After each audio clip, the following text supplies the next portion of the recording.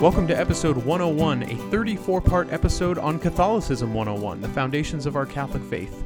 These episodes originally premiered on YouTube. You can find the original video linked in the description to this episode, as well as a discussion guide for your benefit and whoever you might be listening with.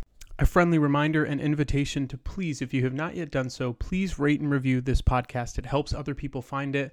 It's such a great way to get this podcast out there and for you to share it with others. But remember, the highest compliment you could pay this podcast and myself is to share this episode or any episode on social media. And you can do that by simply posting it on your story or tagging us in a post. At Manna Food for Thought is our Instagram handle. At MannaF4T is our Twitter. And our Facebook page is just Manna Food for Thought. You can find all of that on our website, mannafoodforthought.com, as well as all of our previous content. And if you'd like to become a financial sponsor for as little as $1 a month, you can do that by clicking on the Patreon tab on our website. If you have not yet done so, I really want to invite you to check out our friends at Thrive Coffee. It's coffee with a mission. Their website is drinkthrive.org, and they are a nonprofit craft coffee roaster in Richmond, Virginia. They use coffee to create careers and training opportunities for individuals with disabilities.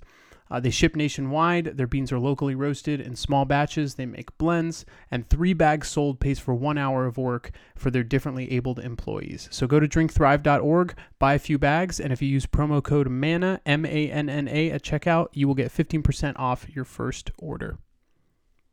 With that being said, enjoy the next installment in episode 101, a 34-part episode on Catholicism 101. Enjoy.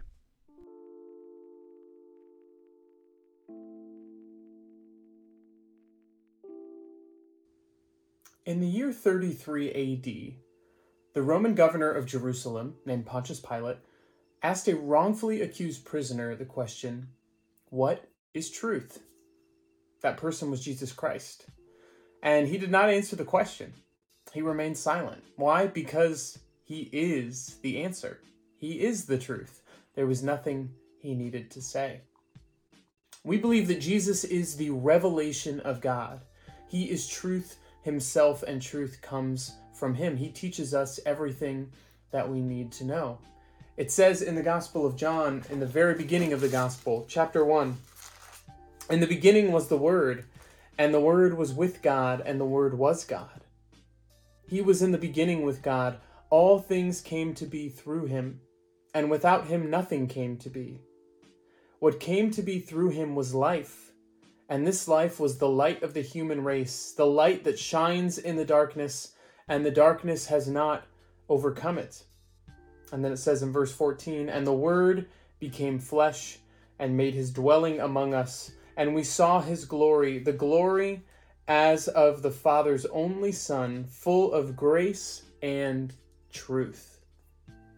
Jesus is the truth. He reveals to us the truth. We know from our previous episodes that we long for this truth. Goodness, beauty, love, belonging as well. And we see that the fulfillment of those things is outside of ourselves, namely in God. And we know that God wants to be in relationship with us. He has initiated that. We can respond in prayer, and we're meant to have faith in that relationship. But the question then becomes, how do we get to know him? And how do we know what it is he wants us to do in this relationship? How do we understand what is true about him and what is not true? What is the truth he has revealed to us? And so first we have to stop and admit there is such thing as truth. There is such thing as objective truth.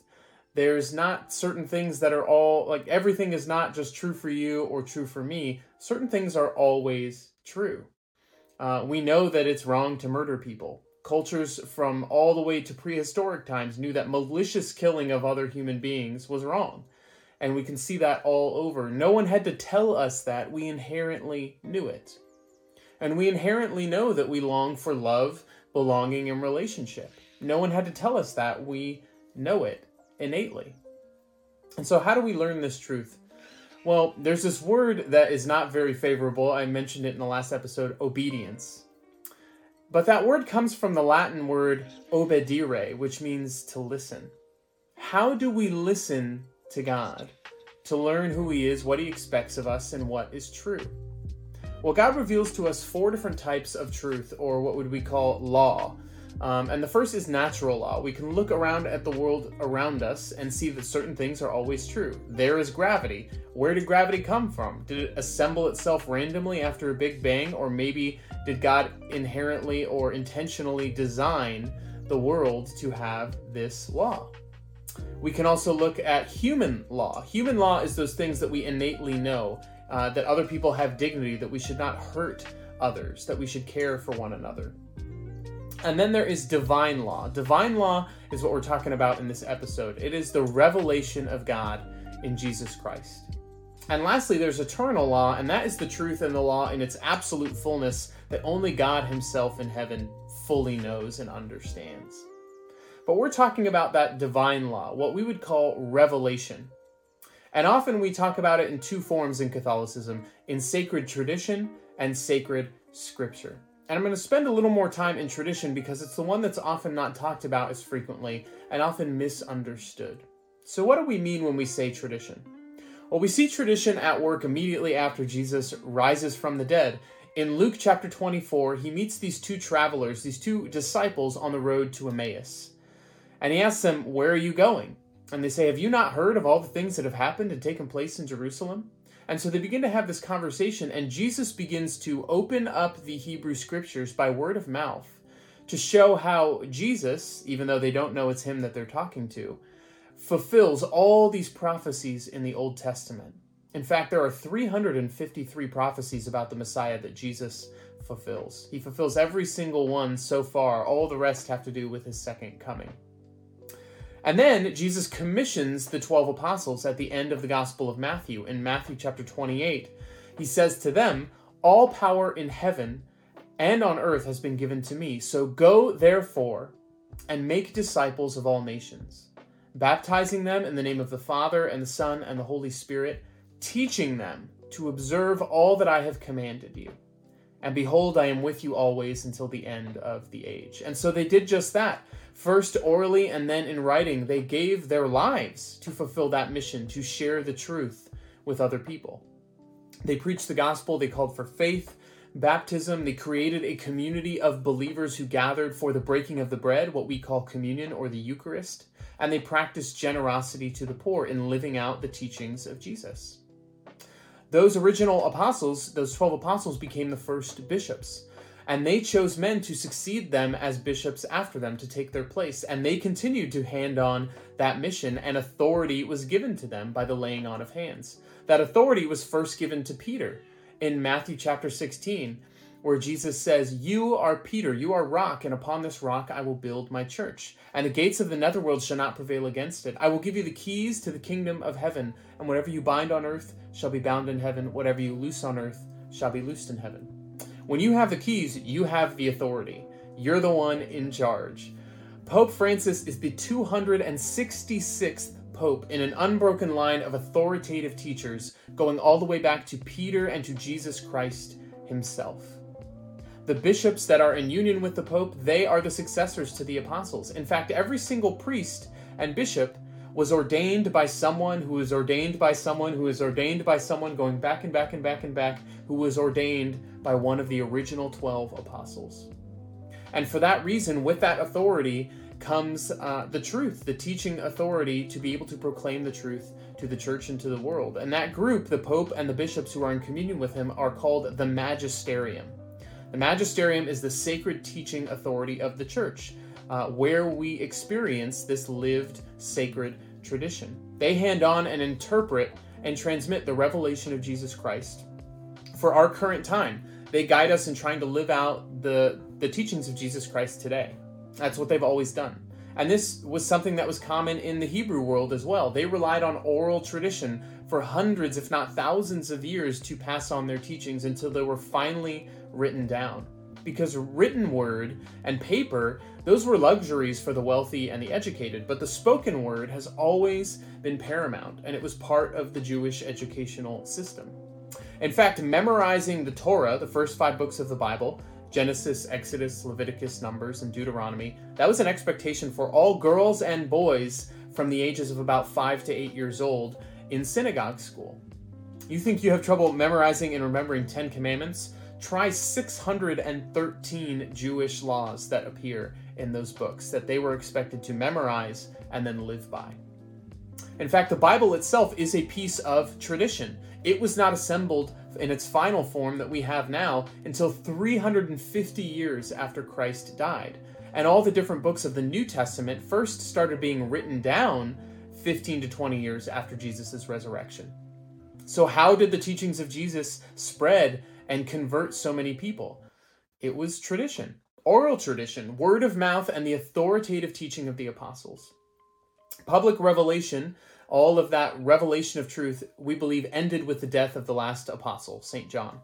So we constantly look back to that authoritative teaching because that is what Jesus commanded us to do. That is who he commissioned. That is why we say we believe in one holy Catholic and apostolic church when we pray the creed. But when we say tradition, we don't mean clinging to old ways of doing things and refusing to adapt with the times. Any reading of church history and the evolution of how pastoral practices, how the faith has been taught, will show you that the church has adapted a ton over the years. What we hold on to because it asserts the authority of Jesus Christ and the first apostles.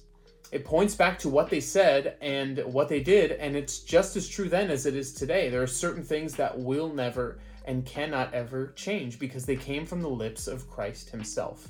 How do we know this? Well, we can look to the Bible, but we can also look to the church fathers. There are individuals who lived in the generations just following, in the few centuries following the life of the apostles. And their writings survive today. They tell us about the church. They tell us about the practice of the sacraments, what it looked like to believe and live in daily life the teachings of Jesus Christ.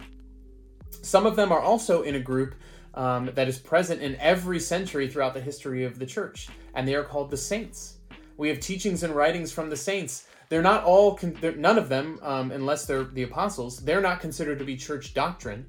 We're not bound to believe and follow what the saints have written, but when we speak of tradition, they have lived in it and through it and among it as examples of how we are meant to live, how to live out the teachings of Jesus Christ in the world. Now, everyone in heaven is technically a saint, but the church has a process for officially recognizing individuals as saints. It's called canonization. And if a person lived a holy life worthy of imitation, their case can be opened to the Vatican, and their life will be investigated, and we can begin asking for their intercession, meaning we can ask them to pray for us in heaven. And if 2 miracles that are otherwise unexplainable can be attributed to their intervention, then they are called saints. And I would just encourage you, if you've never done this or not done it in a while, go Google Catholic saints and read their stories. You will unlock a treasure trove of incredibly diverse individuals from nearly every culture and walk of life, nearly every time since Jesus himself. Choose a saint for yourself or for your family who you want to be like. Make them your patron saint. Ask for their prayers on a daily basis. If you're in sacramental preparation, confirmation, RCIA, that's something that you do to be invested with the qualities and character of that saint and ask them to pray for you. We have the richest tapestry of voices speaking the truth throughout our near 2,000 years of tradition and history as a church. And we're still only scratching the surface of what they can teach us, as there are over 10,000 canonized saints. C.S. Lewis once said, "How monotonously alike all the great tyrants and conquerors have been, how gloriously different are the saints." And though they are all very different, one thing they all had in common was their love of Scripture. In fact, St. Jerome said, "Ignorance of Scripture is ignorance of Christ." And so in sacred Scripture is where we also see the revelation of God, the truth that we have been given by God come before us. It is the fruit of church tradition. Now think about this. Do you have a favorite author? Now, would you read all about that author, their life, everything that had ever been written about them, but you would never read their autobiography? Would that make sense? The same is true for the Bible. We can't just read all these things about God or go through the motions of Catholicism, but ignore the Bible. It's how we come to know him. It's God's autobiography. Because though it was written by humans, we believe that every word was inspired by God and contains the truth, that there is no error. That truth might require some context, looking at the original language or the history to really gain an understanding of what is being said, but it is true nonetheless. The word Bible comes from the word biblia, which means a collection of books. So it is not meant to be read cover to cover, and it's not necessarily assembled chronologically. In fact, it was written from 1200 BC, roughly, all the way to about 65 AD, or a little later, 100 AD, over about 1,300 years by over 100 different authors, written in Hebrew, Aramaic, and Greek. And so what I would encourage you to do is look at the table of contents in your Bible and just get a feel for how to navigate this. The first 5 books are called the Pentateuch, or the Torah, the sacred text of Judaism, and the whole rest of the Old Testament is the Hebrew Bible. We have the historical books detailing how God chose a people and brought them into the Holy Land. We have little novels of different stories of how God works in people's lives. We have wisdom books, all these beautiful prayers that people have written, laments, prayers of praise that we can look to and pray with today. And then we have the prophets, who were sent at a time of division in the Old Testament before Jesus, proclaiming a Messiah would come, proclaiming truth, asking people to turn from their sinful ways. And then we have the New Testament, the 4 Gospels that proclaim the life and teaching of Jesus Christ. And then the Acts of the Apostles, showing how those first apostles, those first bishops, went out and spread that truth and converted thousands. And then we have the letters of St. Paul and other Catholic letters from those figures in the early church about how to live this life of Christ. And lastly, we have Revelation, a story of victory, a symbolic, not meant to be interpreted literally, but a symbolic text about God's victory over evil. So look at the table of contents and get familiar for what this collection of books is. And then recognize when we interpret the Bible, we don't interpret it just literally.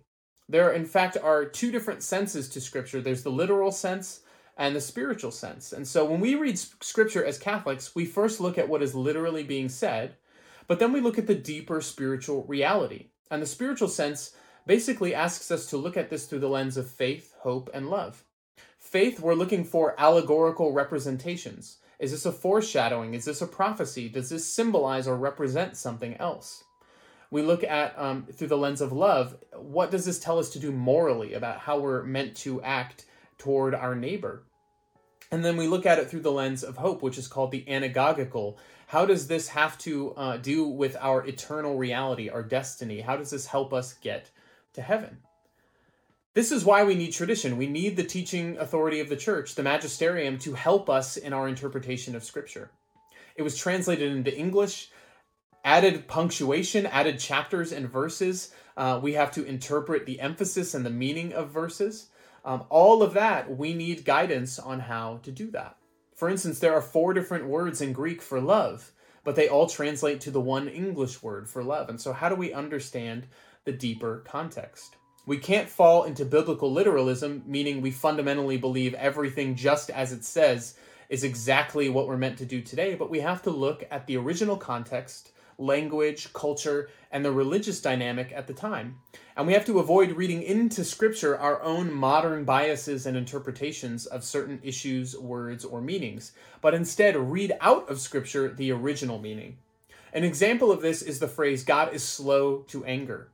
The original Hebrew actually says God is long of nose, because when you get older, your nose and your ears never stop growing. And so if you are older and therefore wiser, that means you're slower to anger because of that feature that you have of being older, one of those being a longer nose. That's where that comes from. If we read that literally in its original language, you and I would have no idea what that meant.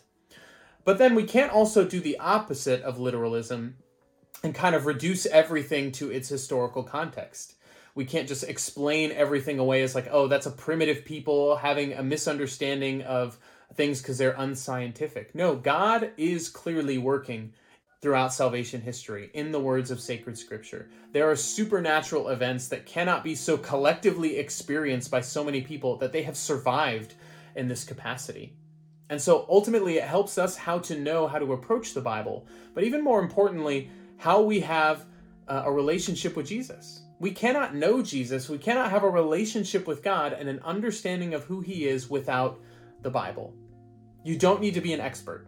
So I encourage you, spend time with Scripture. Maybe start with the daily readings. You can look up Catholic daily readings, and the first link that comes up will be the readings for Mass that are set every day. There's a cycle of readings for Sundays that repeats every 3 years.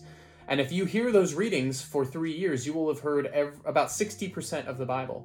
If you go to daily Mass, or if you read the daily readings, there's a 2-year cycle that operates on the daily readings. And if you do that along with Sundays, you will, after 3 years, have heard about 90% of the Bible. Spend time with the Word. Lastly, you can do something that's called Lectio Divina, or divine reading, where you repeat a passage over and over again and see what word or phrase stands out, why you think it does, and what God might be compelling you to do. Start with one of the Gospels. Mark is the shortest, or one of the wisdom books like Psalms or Proverbs. Start with just a chapter or a section or even a few verses a day. When you read, you can practice the WRAP method, W-R-A-P. W is write. First time, read it, write what stands out. Second time is R, reflect. Why did that stand out? Read it through again. The third time, A is apply. How does this apply to your life? What is God asking you to do? And then P, pray. Praise and pause. Thank God, simply be with him, and listen for his continued voice and his guidance. Get into the Word every week, every day if you can, and let the Lord speak to you.